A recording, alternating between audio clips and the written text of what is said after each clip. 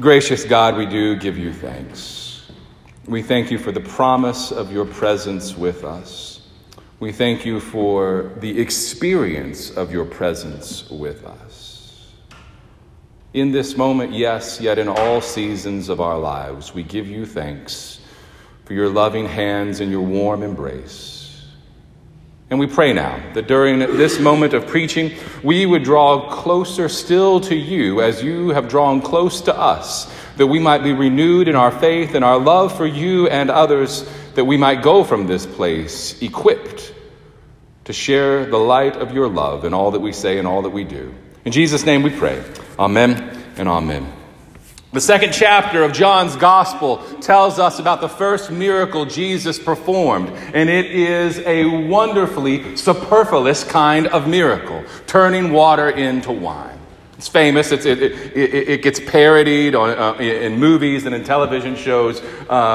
This is one of those miracles of Jesus that catches our eyes and draws our attention. And I want to spend some time talking about it today. The scripture tells us that Jesus goes to this wedding with his disciples. His mother Mary is there as well. And Mary observes something horrible has taken place. They've run out of wine at this wedding. So she goes to Jesus and she says, "Jesus, they ran out of wine." And this is one of those moments in Scripture we have to wonder, again, if an actress was portraying this part, what would she bring to the delivery of that line? Would it be, "Jesus, they ran out of wine"? Or would it be, "They ran out of wine"? Or "Can you believe they ran out of wine?" You know, there's a lot going on in Mary's statement there. And we just kind of got to unpack that a little bit.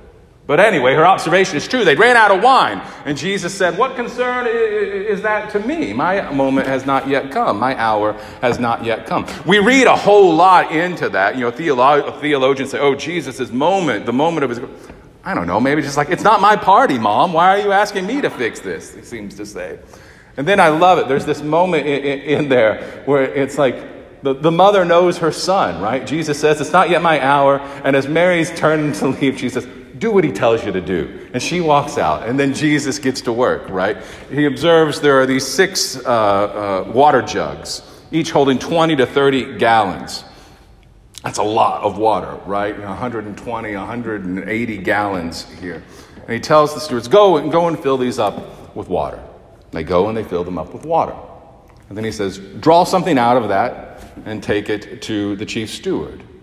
And they draw it out and they take it to the chief steward. And then there's the mystery in the text, right? When the steward tastes the water that had become wine, is the way the scripture reads. That moment of transformation is not described, is it? But when the steward tastes the water that had turned to wine, he's overwhelmed by how good it is. And then we get this great line of scripture too. He goes to the bridegroom and he's like, "Good for you. Everybody else is so cheap. They wait till everybody get drunk and then they bring out the cheap stuff. But you've saved the best stuff to now." He says, "Good for you." You're like, all right. And the party goes on, right? Well, there's a lot going on in this passage, and I love it. But this is the standard passage that I preach at weddings. I love preaching John 2 during wedding ceremonies. But the thing that I love about this passage, yes, there's humor in this passage, and it's a funny scene to imagine playing out. I love that the first miracle Jesus performs is just utterly and entirely gratuitous. Whatever is happening here, it is not a life and death situation. This is the same Jesus who's going to heal people of life-changing illnesses. This is the same Jesus who's going to raise people from the dead. This is Jesus who is going to go into the midst of some dire situations and bring light and love and transformation and resurrection to those situations. Other miracles are going to take place in scenes like that. This is a situation where at worst, what we're dealing with here is someone's embarrassment. I threw a party and I didn't have enough. I ran out of the stuff. I ran out of wine for my guests. Not the end of the world. Sure, embarrassing if you're the party host, but not life and death. Maybe that's going on. Maybe the party coming to end a couple of days early. Of course, you want the party to go on, but if the party ends after 3 days instead of 6, not the end of the world, right? So here we have Jesus coming into a situation that's not life and death. Maybe it's saving someone's face. Maybe it's saving someone's reputation, a little bit of embarrassment. But it's just not that big of a deal. But Jesus comes into that situation with the abundance of grace and love. I think the reason John wants us to know how much those water jugs, how much water could go into those jugs, he wants us to grasp the enormity of this miracle. 120 gallons of wine is a lot of wine. It was a lot of wine then. Every now and then, people, given our culture and in our own Methodist traditions, views on prohibition at times and abstinence from alcohol at times. I've heard a lot of sermons of people going to great lengths to kind of make, to make this a non-alcoholic story. There's a lot of alcohol in this story, right? It's 120 gallons of wine. And we just have to deal with that.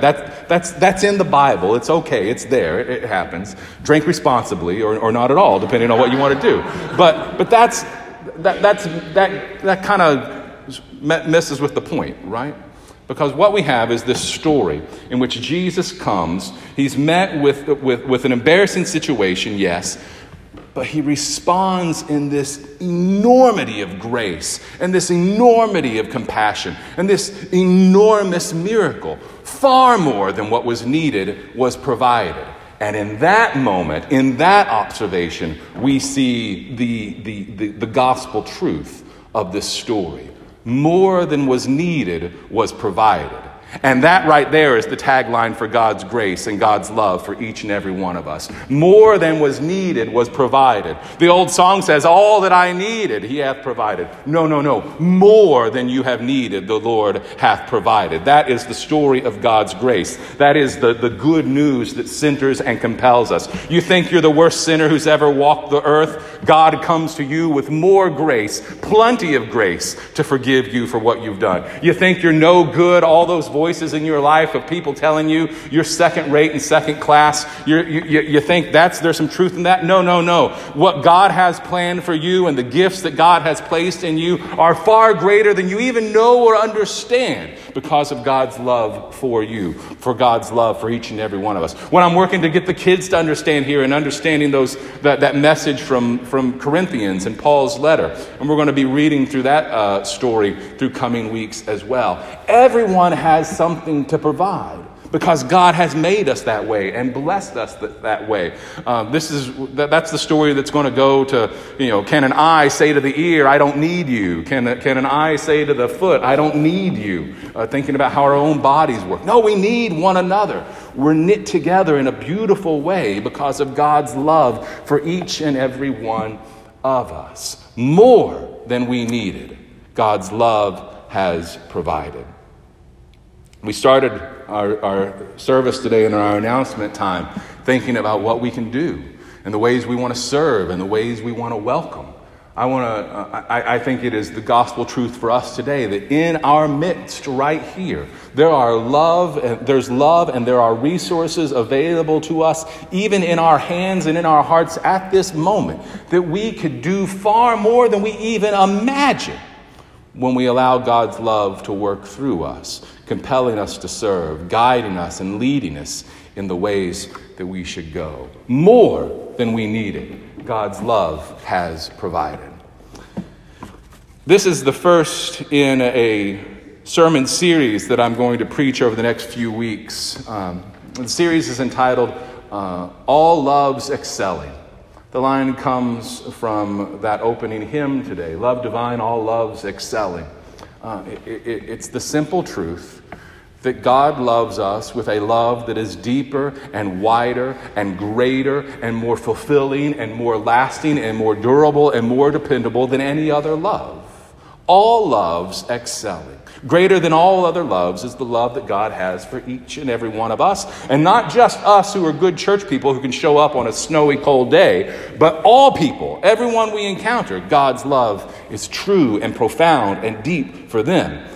We might be, we might want to take that to heart as well, and how we share and treat them as well. Dr. King's first sermon, it was his audition sermon at one of his churches. He talked about, it's a sermon that he pulled from the book of Revelation, but he's talking about the length and the breadth and the height of love at work in our life. And he talks about our love, the length of our life is the love that we have for ourselves. Good love. It's good to love yourself and care for yourself and work to make your life better. That's the length of life. And the breadth of life is how we love others and our compassion and our desire to see others experience the bounty of God's goodness and become aware of God's goodness. And the height of our life is our love for God and opening our hearts to God's love and God's presence in our life. And we hold these things in balance, the length and the breadth and the height of love. And that's a good life, he says. It's an excellent sermon. You can look it up. Or maybe do that tomorrow if you've got some time, or if you're snowed in tonight, iced in tonight. Read some of his words, because they're powerful words, and they speak of what God can do and what we can do because of what God has done. Deep and profound words from Dr. King. Over the course of these weeks in this study as well, I'm going to be looking at what words that come from our own Methodist tradition, our own the life of John Wesley and Charles Wesley, the music of Charles Wesley. And that's why I've started where I've started with this passage today. Because our tradition, our Methodist tradition, begins and ends with grace. It's always something that God has done. It's always about God's love for us. It's always about God's extravagant love for us. It's always about God's love that exceeds all our need. God's love that makes possible what we thought was impossible. God's love that speaks to each and every one of us. You are God's beloved. You are cared for. You have gifts that God has given you. You have a reason and a purpose. You can make a difference because of the difference God has made in Jesus Christ for you and for all. What's motivated this sermon series is the Special General Conference of our denomination, the global meeting of Methodist delegates that starts off in just a little over a month. It starts on February 23rd.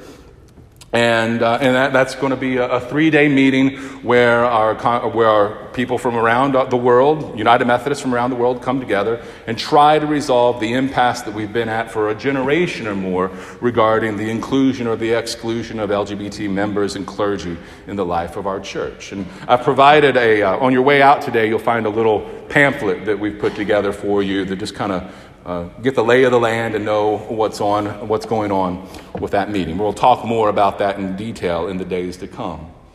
But one thing that I've thought of, and part of my own experience, is it's so easy to get caught up in the stuff of institution. And where does the church as institution go? And what decision does church as institution make?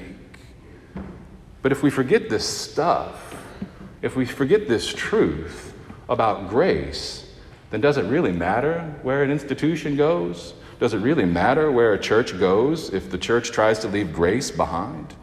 I don't think so.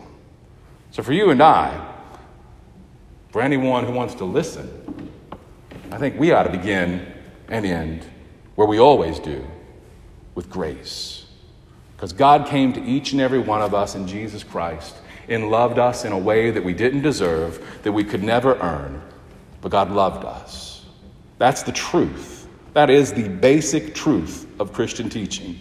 God loved us when we were at our most unlovable and calls us to share love with others.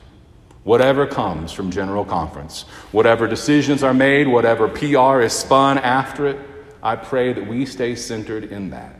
Because if we stay committed to that, God loves us, God loves you, God loves the people I meet each and every day, and God compels me to treat them with dignity and respect and love them too, then we're going to be very good Methodists, and we will walk in the light of God's love. And that's why we call the miracle at Cana of Galilee good news for us and for all, and why we give thanks for the all-excelling love of God. Thanks be to God for this love and this good news today and always. Amen and amen.